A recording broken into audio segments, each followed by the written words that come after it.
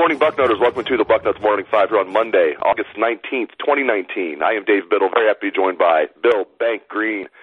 Bank, thanks for joining me first and foremost, my friend. Today, Ryan Day will finally name his starting quarterback. 11:15 a.m. after practice, Ryan Day will name his starting quarterback.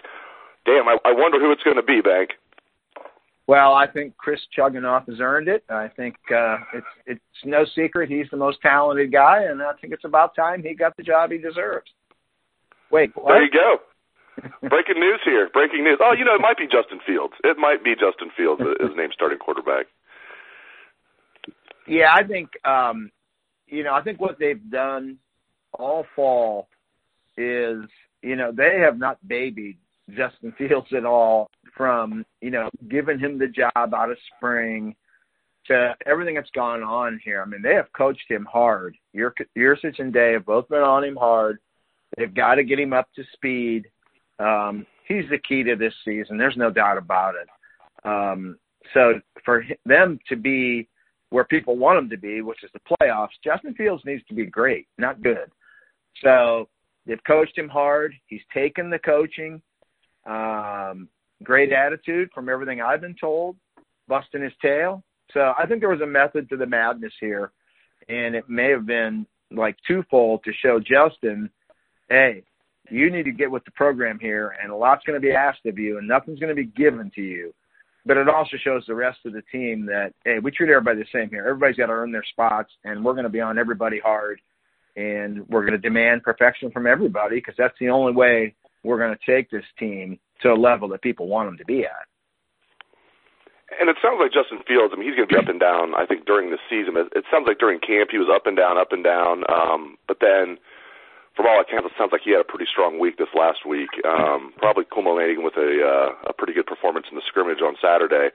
I know the Saturday scrimmage wasn't as big of a deal as the one the previous week, but it sounds like Justin Fields has really come on the last week. Is that what you're hearing? I am, but there is a concern because he's not getting hit in practice. And when the games start, maybe not.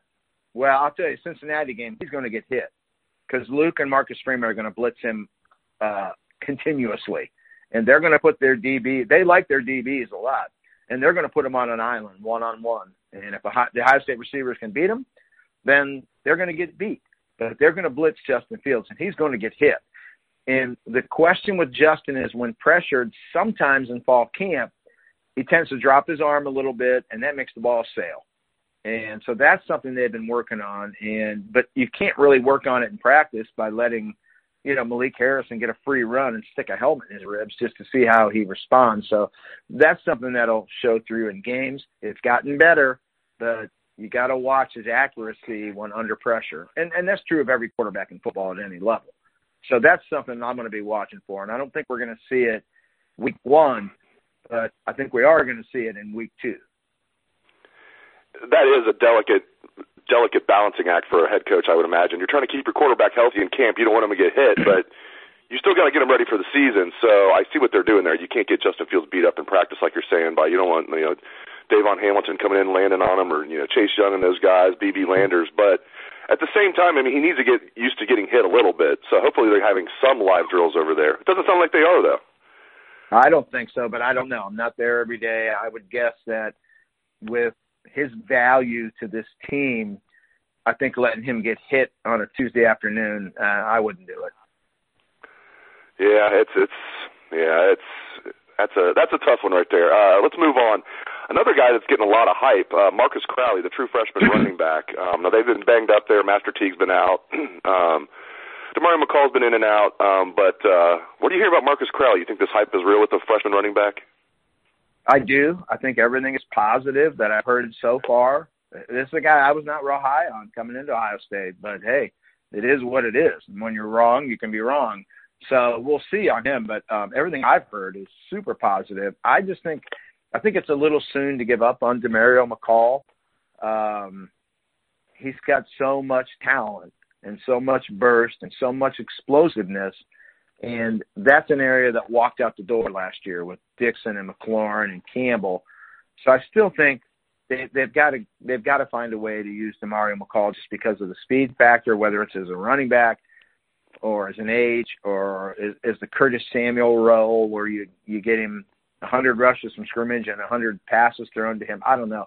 I just think it's a little soon to be anointing Marcus Crowley the number 2 guy, especially when you factor in pass protection, blitz pickup, everything that goes into the job. So let's see how things go. And again, we've both been doing this a long time, and I have never, ever put any stock in any preseason depth charts.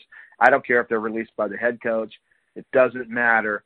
The real depth chart comes out the day that your team is in a game, a real game. That's when you see the depth chart. So all the reports are great on Marcus Crowley, and, we'll see where it goes in the next couple of weeks. That's such a good point. Jim Tressel used to refer to the depth chart as, though that's the SID's depth chart. You'll see my depth chart when the games actually are being played. At right tackle, I really thought Nicholas Petit-Frere might win that job. It sounds like, and we'll find out later today for sure from Ryan Day, but it sounds like Branden Bowen has won that job. I still think both guys are going to play, and who knows, maybe Petit-Frere will end up winning that job during the season. But at least right now, is that the same thing you're hearing, that Bowen's ahead of NPF? And just what are your thoughts on that? Yeah, I'm hearing it's a battle. It's an ongoing battle, and we're going to see it. And I think you're right that both guys are going to play. I mean, they need Branden Bowen to be the Branden Bowen that we saw, a couple of years ago. He was really good. I don't think people appreciated how good he was before he got hurt. And if he can get back to where he was a couple of years ago, this goes a long way towards solidifying this line. I'm a big Branden Bowen fan, whether he's playing guard or tackle, and I think he's more suited for tackle because I think they're pretty set at the guard spots. So, it won't bother me if Branden Bowen is a starter at tackle over Petit-Frere. So we'll see what happens. But I just think Branden Bowen is the guy. They need him to be Branden Bowen, and that can go a long way to this O-line being what they want it to be. We're also going to find out who the captains are later today when we meet with Ryan Day. We're actually going to get a chance to meet with the captains. He's going to announce his captains for his first season. We'll see if he just goes with 4 like most football coaches do, if he goes with 12 like Urban like to do. But if they just go with 4, let's try and predict who it's going to be. I think it's pretty easy that the 3 guys that went to Chicago, Jonathan Cooper, Jordan Fuller, KJ Hill, they're locks in my opinion. And then the 4th one, though, would be interesting. I'm guessing they would go with somebody on the offensive side of the ball. Not a lot of seniors. Maybe Branden Bowen, the aforementioned Branden Bowen. Just who do you think would be, assuming Cooper, Fuller, and Hill would be 3 of the 4, who do you think might be the 4th captain for the Buckeyes? I think Bowen's a great choice. He's older. He's more mature. He's been through the wars. He's been a starter. He's also been knocked out of action with an injury. I mean, I think that's a guy that everybody can look up to. If he'd gotten here in the spring, I would maybe say Jonah Jackson, because Jonah Jackson is that type of person, but yet he hasn't been here that long. But I think Branden Bowen epitomizes everything you want in a captain just from a maturity standpoint. And when you look at everything that guy's gone through and how hard he's working to get back on the field, perfect choice for me. Bill Greene is the perfect choice for Bucknuts. Really appreciate it. He is Bill Bank Greene. Thank you very much, Bank, and thanks to all the listeners out there for tuning into the show. I appreciate it.